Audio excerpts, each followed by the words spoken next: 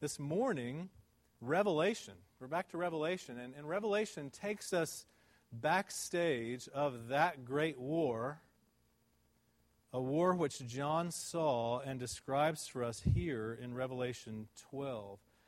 Years ago, I had a seminary professor who suggested that if you grow tired in ministry, if you grow tired of the same old Advent scripture passages, then maybe you want to get adventurous and try Revelation 12 on for size at Christmas time and see what happens. He said, just don't do it on Christmas Day. People will think you're weird.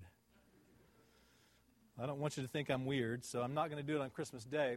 But I'm also not tired of the old Advent scriptures. I just think that Revelation 12 is a profoundly important one. And so you can follow along on page 6 in your bulletin if you can find it there. This is what John saw. And a great sign appeared in heaven, a woman clothed with the sun, with the moon under her feet, and on her head a crown of 12 stars. She was pregnant and was crying out in birth pains and the agony of giving birth. And another sign appeared in heaven. Behold, a great red dragon with 7 heads and 10 horns, and on his head 7 diadems. His tail swept down a third of the stars of heaven and cast them to the earth. And the dragon stood before the woman who was about to give birth, so that when she bore her child, he might devour it. She gave birth to a male child, one who is to rule all the nations with a rod of iron. But her child was caught up to God and to his throne, and the woman fled into the wilderness, where she has a place prepared by God, in which she is to be nourished for 1,260 days. Now war arose in heaven, Michael and his angels fighting against the dragon, and the dragon and his angels fought back, but he was defeated, and there was no longer any place for them in heaven. And the great dragon was thrown down, that ancient serpent who is called the devil and Satan, the deceiver of the whole world. He was thrown down to the earth, and his angels were thrown down with him. And I heard a loud voice in heaven saying, Now the salvation and the power and the kingdom of our God and the authority of his Christ have come. For the accuser of our brothers has conquered him by the blood of the Lamb and by the word of their testimony.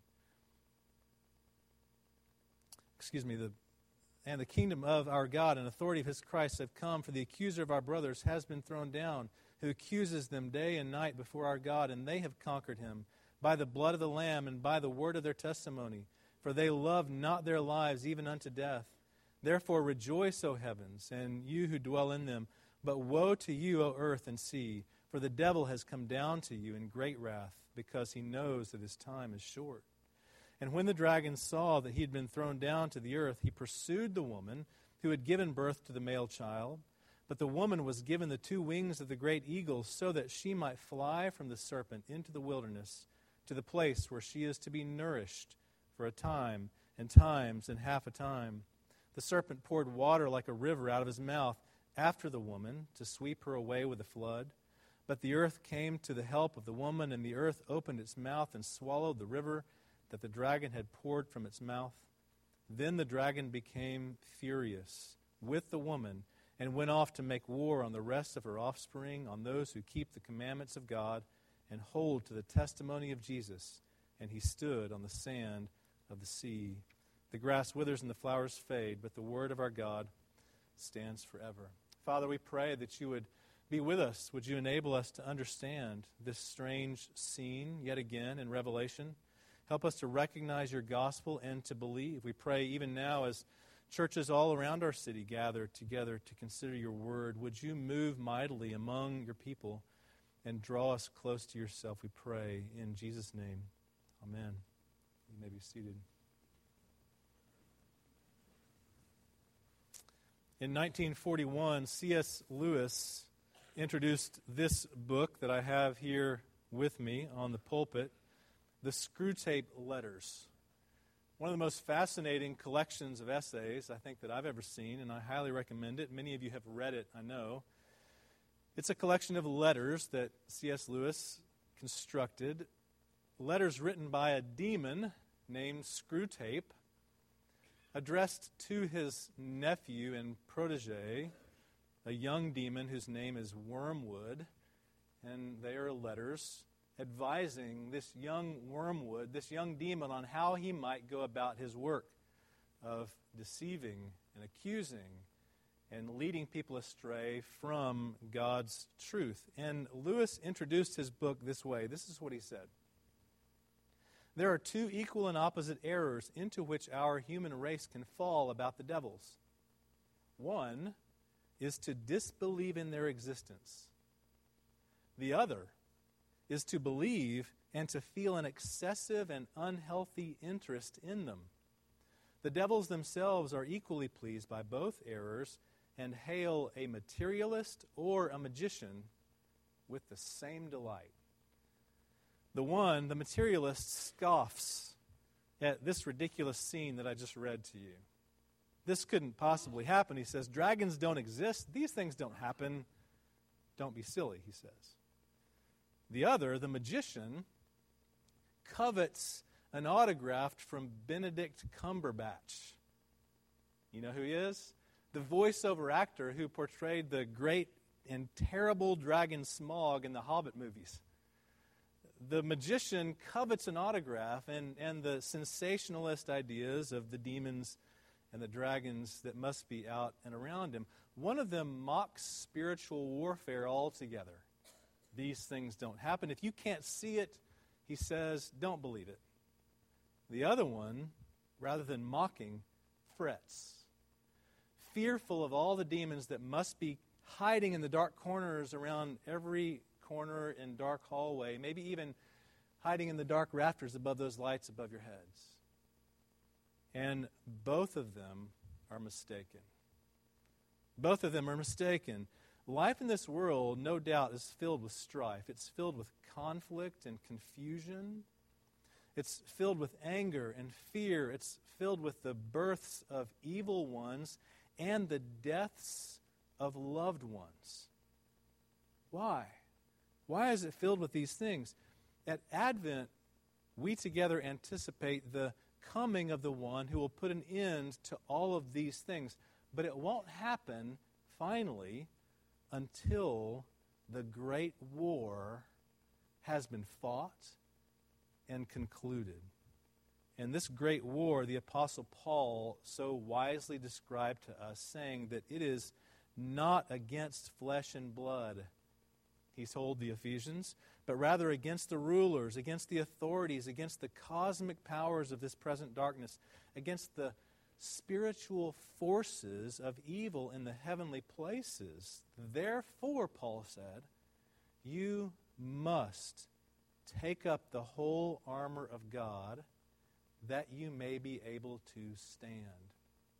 Now, we have church here in the Dallas Children's Theater, and there are all kinds of quirky parts about that. We all know that, right? Some of it you like, and some of it maybe you don't like, perhaps. But one of the great advantages that we have of having church in a theater is that every Sunday you come here and you get to see this. You get to see backstage. Now maybe you've noticed that back here there are 3 or 4 layers of backstage, and they can draw curtains over each layer of it. More than a couple of your kids in the past couple of weeks have asked me, seeing backstage, and maybe you can kind of see to the side, there are these enormous sets of Christmas presents. And more than a couple of your kids have asked me, are those presents real? Moms, dads, they're anticipating, and their expectations are being built up backstage because they can see what's back there, and they're wondering, is that going to be on my tree on Christmas morning? You can see backstage here in this theater. Revelation shows you backstage. It shows you that there are layers behind the set of reality, behind which very important things happen. And they show you that the enemy is very real. Good versus evil is the most fundamental storyline in all of the entertainment industry. It is the storyline of the entertainment industry. Where would Hollywood be without good versus evil? There always has to be an antagonist to the protagonist. There always has to be an enemy to the hero. And why is that? It's because the narrative story in which we actually live is marked by a great conflict. It's marked by a great war. But it's not just a story. The enemy is real. John has seen so much in this revelation up to this point. Remember, he's seen the incarnate Jesus dictating letters to the churches of Asia Minor. And he's seen the Lamb in heaven taking the scroll from the hand of God. He's seen the seals being broken open by that Lamb and all the mayhem that comes from the seals. He's heard the trumpets blown by the angels and all the warnings that come with the trumpets. Surely by now John must be exhausted, don't you think, and maybe in need of a rest, but he doesn't get it. Instead, he gets this. He gets to see backstage just a little bit more. Chapter 11 had ended, you might remember, with the customary flashes of lightning and rumblings and peals of thunder and earthquake and hail, the ordinary setting in Revelation that tells you that one scene is closing and a different scene is opening. But this scene that you've just read and seen is different only because of the lens through which you look at it. In this scene, you see the same thing that you've been seeing in the other scenes. You see redemptive history from the birth of Christ to his return. But you see it from a different lens, from a different angle, and so you see it a bit differently. In this one, John sees some new characters, and once again, they're clothed, surprise, in Old Testament markings. Okay, verse 1, he sees a great sign, appeared in heaven, a woman clothed with the sun, with the moon under her feet, and on her head a crown of 12 stars. She was pregnant and crying out in birth pains. What would John think when he saw this scene, do you think? What would he imagine?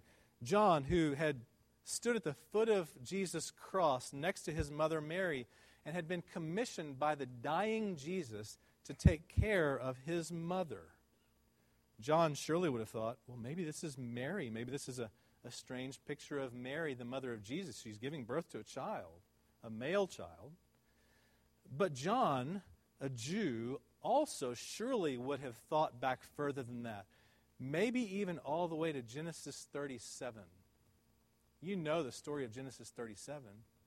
That's where you read about Joseph and his Technicolor dream coat. Joseph, the young braggart son of Jacob, whose name had been changed to Israel. Joseph, who had 11 brothers, had a dream. And in that dream, he saw the sun and the moon and the 11 stars bowing down to him. And he evidently lacked some discretion in his youth, and he told his whole family about his dream, and they were angry about it because they knew what it meant. Joseph, you're crazy, they said. The sun is your father, the moon is your mother, 11 stars, you have 11 brothers. We're older than you are, we're not going to bow down at your feet. Joseph ended up in Egypt. You know the story. They bowed down at his feet for their very survival from a famine as he rose to power in Egypt. Joseph told that story, and now John is seeing this vision of this woman, and he surely would recognize this isn't simply Mary giving birth to Jesus. This is Israel. This is the whole community of God's people through which, through the ages, he has preserved his gospel promise to bring about his Messiah in the flesh. This is Israel. And so she gave birth to a male child, he goes on, one who's to rule all the nations with a rod of iron, but her child was caught up to God and to his throne. What would John think about this? Well, this one's pretty clear. This is Jesus being born, and we know that for at least a couple of reasons here in the text. One is that John cites Psalm 2.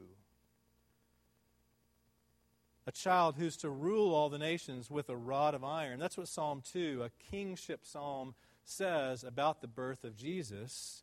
John would have known that, but not only that, this child is caught up to God and to his throne.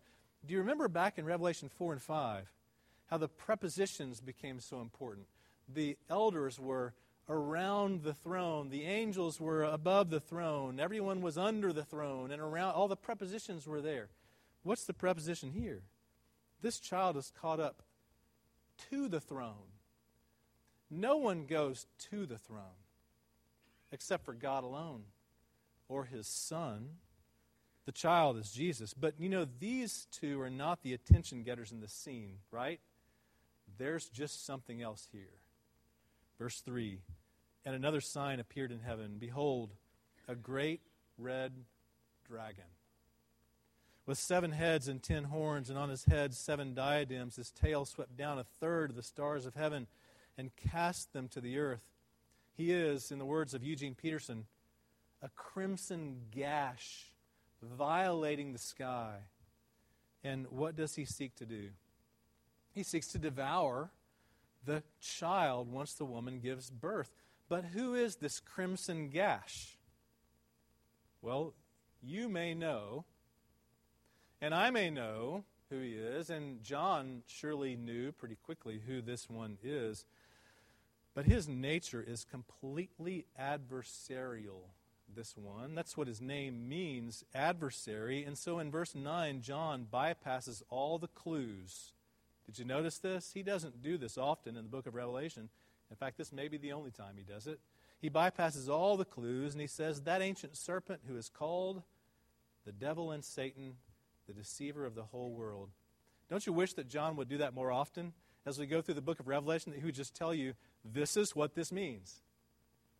He doesn't usually do that, but here he does. Why? Why does he skip all the clues and just go straight to the point here?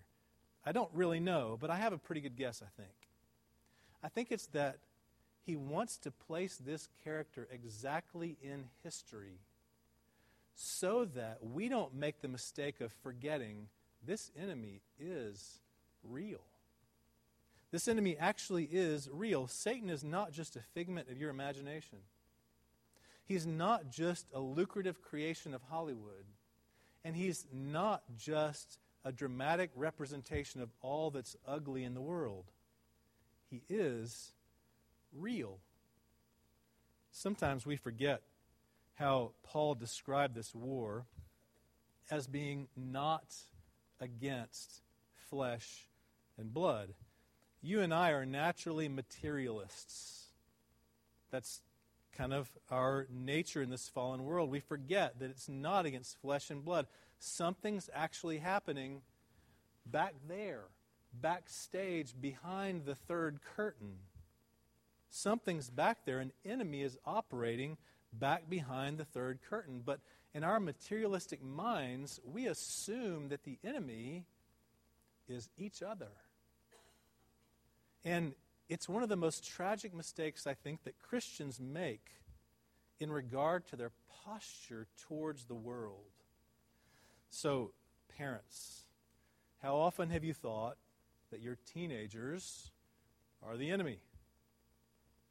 Teenagers, in all fairness, how often have you thought that your parents are the enemy? Wives, how often have you thought that your husband is the enemy? And husbands, I won't make you admit it, but I know you've thought it. At times, you think these things because we're materialists. Conservatives think that liberals are the enemy, and liberals think that conservatives are the enemy. One race thinks another race is the enemy, and nowadays, everyone thinks that Muslims are the enemies, don't we? I saw a political cartoon this week that featured in dark colors a nasty-looking devil face with goat horns and yellow beady eyes and a full Islamic beard. And the caption said this: Mr. President, you may not believe in radical Islam, but radical Islam believes in you. Now, there's some wisdom in that. You can't confront an enemy that you don't acknowledge. Whatever your politics may be on all these matters, you can't confront an enemy that you don't acknowledge. But the political cartoon actually missed something very subtle, I think. Because is radical Islam evil? Absolutely it is. There is no doubt that it is evil. In fact, you don't even need the word radical. Just remove that altogether. That's somewhat deceptive. Islam is evil, as is every man-made religion that directs your heart and your soul away from the one truth that God has established in the world. Every man-made religion is evil. Is radical Islam evil? Is Islam evil? Yes, absolutely it is. But are the people who are duped by it, are they the enemy? No. In the words of a wise teacher that I heard about this, Islam is a system, and you can and should hate the system for its deception. But Muslims are people. And as a Christian, you can and you must love the people who are deceived by it. Are they the enemy? No, they're not. There is a dragon behind the scenes. You can't confront an enemy that you don't acknowledge. And every materialist so-called Christian has to acknowledge that. If you don't believe in Satan, you must recognize he believes in you. He's not omniscient. He's not omnipotent. He's not equal but opposite to God. Don't mistake that. He is not those things. But if you're a Christian, he is your enemy. And as Paul said, you must take up the whole armor of God so that you may stand against the wiles of the devil, because he's real. And the combat of this war is dangerous, because the dragon is very, very angry. Okay, verses 1 through 6 in this passage on page 6 before you. The first 6 verses kind of summarize the whole scene. Did you notice this? And then verses 7 through 17, the next 2 paragraphs, give the same scene but with more details. Did you see that? Verse 7, now war arose in heaven.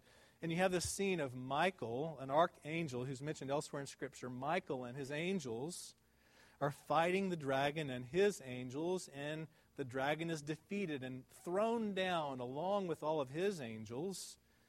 That is, by the way, the third of the stars swept out of the sky by his tail in poetic, symbolic terms. And heaven rejoices over this outcome in verse 10 and following, but the fight is not over. See verse 12, the devil has come down in great wrath. And verse 17, the dragon became furious.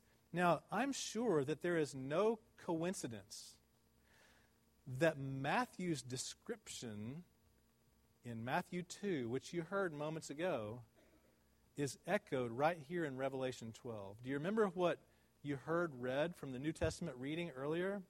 You heard this. Then Herod, when he saw that he had been tricked by the wise men, became furious. And he sent and killed all the male children in Bethlehem who were 2 years old or under. Now, what would John be thinking? Again, to go back and try to parse John's brain a bit and understand what he might have been thinking as he saw these things unfold before him. What do you think he might have been thinking when he saw that this dragon became furious and went after the child and the mother and the offspring?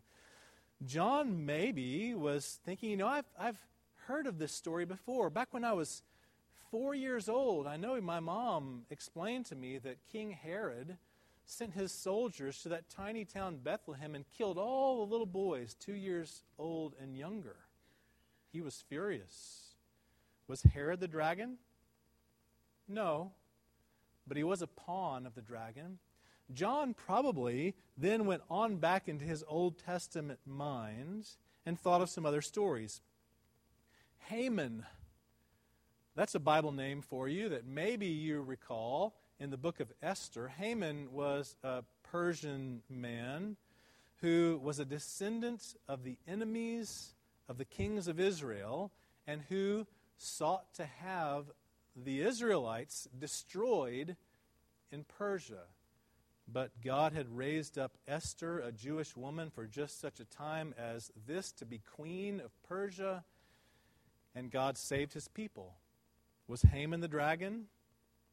No, but he was a pawn of the dragon. Well, what about even further back? Do you know there's another story like that? Pharaoh. When the Israelites were in Egypt and Moses was born and all the children of Israel were to be killed the infant boys, but Moses was spared in a raft on the river. Was Pharaoh the dragon? No, but he was a pawn of the dragon for sure. In all those efforts, the dragon making efforts to prevent the birth of the child whom he knew was coming to crush his head. But did the dragon succeed in killing the child? No, he didn't. And so then what did he do? Revelation tells us, verse 17, then the dragon became furious with the woman and went off to make war on the rest of her offspring, on those who keep the commandments of God and hold to the testimony of Jesus. Now, can you understand why there's so much conflict in the world? We're backstage. We're back there behind the third curtain right now, and the dragon is busy at work. This explains the narrative in which you and I live. It explains the headlines in the newspaper that you see every day.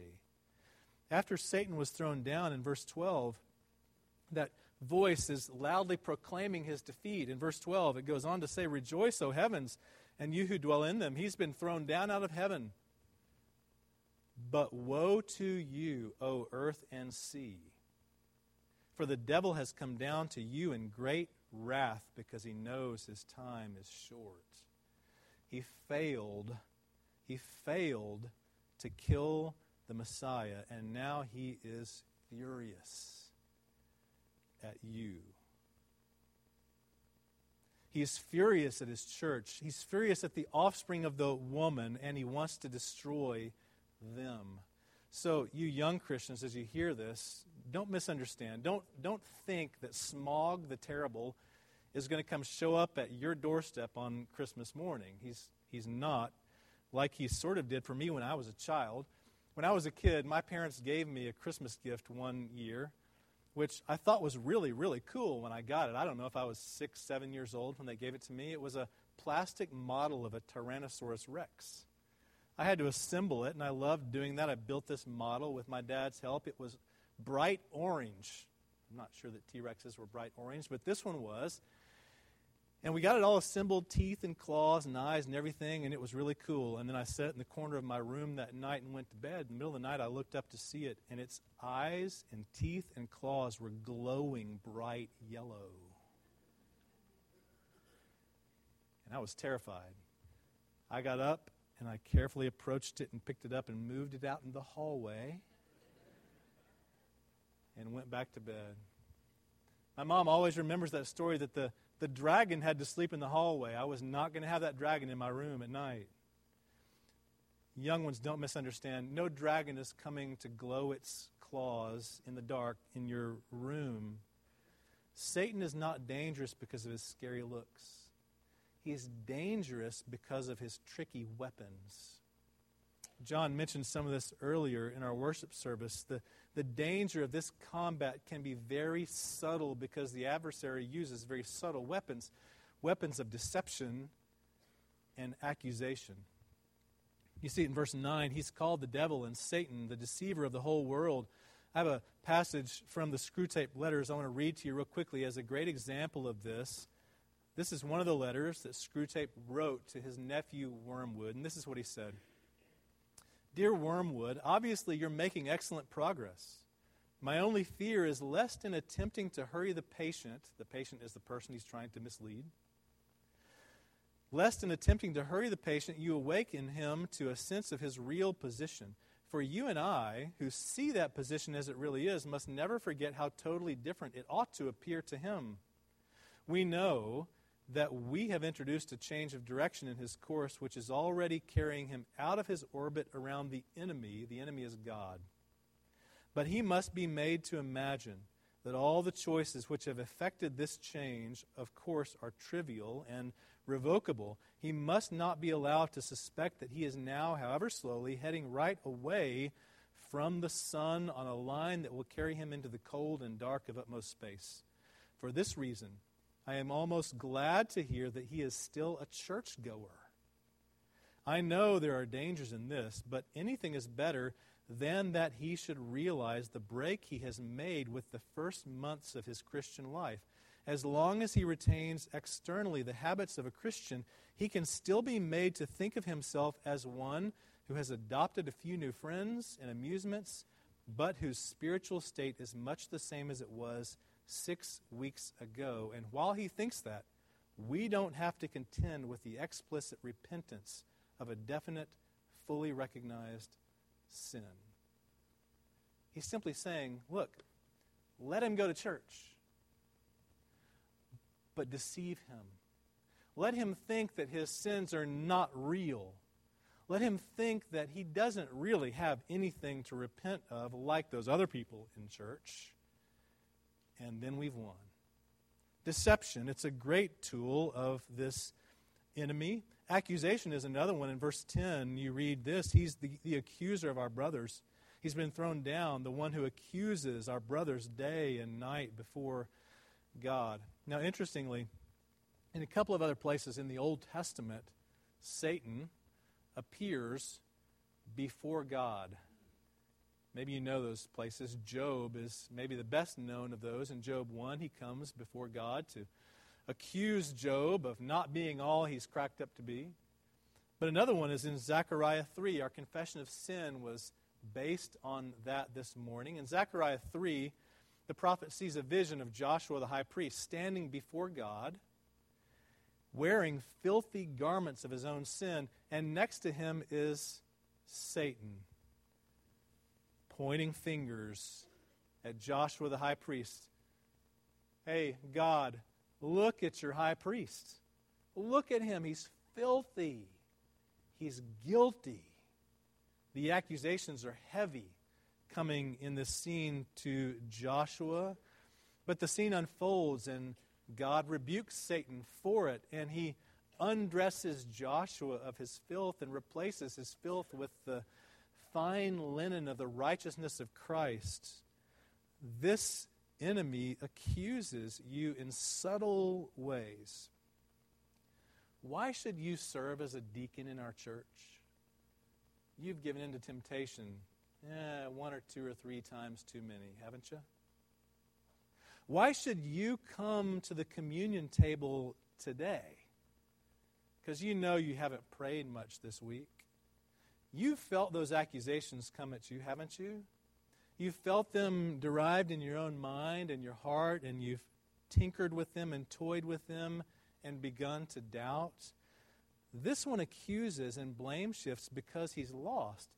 But his accusations are worthless against us. Why? Because of the righteousness of Christ. He accuses the saints day and night before God, but don't you know that God has grown weary of that? Don't you know that he has? Because the dragon failed to snatch the child. And because he did, Paul to the Romans could write these great words: who will bring any charge against God's elect?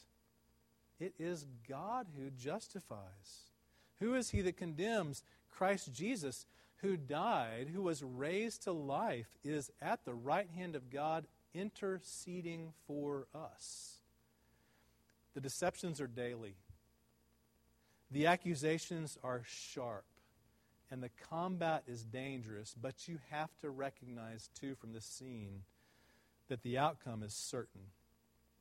Notice here, like I said before, that these are not two equal and opposite forces against each other. The dragon and God are not, with apologies to my Star Wars friends out there, they are not the same as the Force and the dark side, and we're wondering which one is going to prevail based on what people might do for and in them. This is not the picture of the gospel or of spiritual reality. We already read here, war arose in heaven, and Michael and his angels fought the dragon and defeated him. There is only one God. There is only one Yahweh. And did you notice? He doesn't even lift a finger in this war. He doesn't even lift a finger in this battle against the adversary, because Satan is not autonomous. He and his demons can only assault the saints within a divinely prescribed time. And that time is short, we're told. In fact, we're told the number of days he has, 1,260 days. We're told that it's a time, times and half a time. Now you have to remember those numbers. We've already come across them in Revelation. Do you remember what they mean? 1,260 days, if you do the math, you figure it out, it's 3.5 years. The same as a time, times and half a time, 3.5. And what's 3.5 but half of 7? 7 is God's perfect number of eternity. If the devil only has 3.5 to accomplish what he wants to do, he doesn't have forever. His time is short. It's coming to an end. His defeat was certain with the first advent of Christ. We know it from Luke chapter 10. I referred to this some weeks ago too. In Luke 10, Jesus sends out 72 disciples with his authority to proclaim the kingdom and to heal the sick and even to cast out demons. And the 72 come back to him a week later rejoicing. They're joyful and they're amazed. They're saying, even the demons submitted to what we said. And do you know what Jesus said in response to them? He said this, I saw Satan fall like lightning from heaven. That's what he saw when his kingdom was proclaimed going out. And in fact, that's what happened the moment Jesus was born and preserved by God from all the ages. Satan fell like lightning from heaven because his warring against the woman and the rest of her offspring will not last. But during it, the church will be cared for. One more thing as we wrap up. In verses 6 and 14, you see this. The woman fled into the wilderness where she has a place prepared by God in which she is to be nourished. Verse 14, the dragon's been thrown down to earth and he's pursued the woman, but she was carried away into the wilderness to the place where she is to be nourished. Now, where is this place prepared by God? Where is this wilderness to which the woman was carried away? It's really pretty simple, I think. It is wherever the people of God have been freed from their bondage. It is wherever the sons and daughters of the Most High have been united in their pursuit of their sanctification. It is wherever the church, capital C, resides. That's where this wilderness is, and in this place we will be nourished. I was talking with a young friend earlier this week about the communion table, which you see set up before you, which we'll come to in just a moment. And was explaining what happens here at this table with the bread and the wine and the fact that we struggle so hard to believe the gospel because faith is intangible and our hearts and our souls are simply not strong enough to grasp it on our own. The man came to Jesus and said, I believe, but help me with my unbelief. We struggle with that. We're not strong enough, but how does God nourish us for the fight? He doesn't do it by some big pep rally event. He does it by word and sacraments and prayer. He does it by the simple means of grace through which he feeds his people by faith to trust in the righteousness of Jesus. You live in the wilderness. You live there. You live in the wilderness described in Revelation 12. You live in the 1,260 days. That time is right now. The time and times and half a time is unfolding even as I speak. And if you live in the church, you will be nourished because the outcome of this war is absolutely certain. Advent is the season when this great war becomes very real. And this war is not conventional. It is spiritual through and through. It's a war of tangible affects ruled by backstage actors. So don't be deceived. Don't accept the accusations, but rather take up the whole armor of God so that you might stand.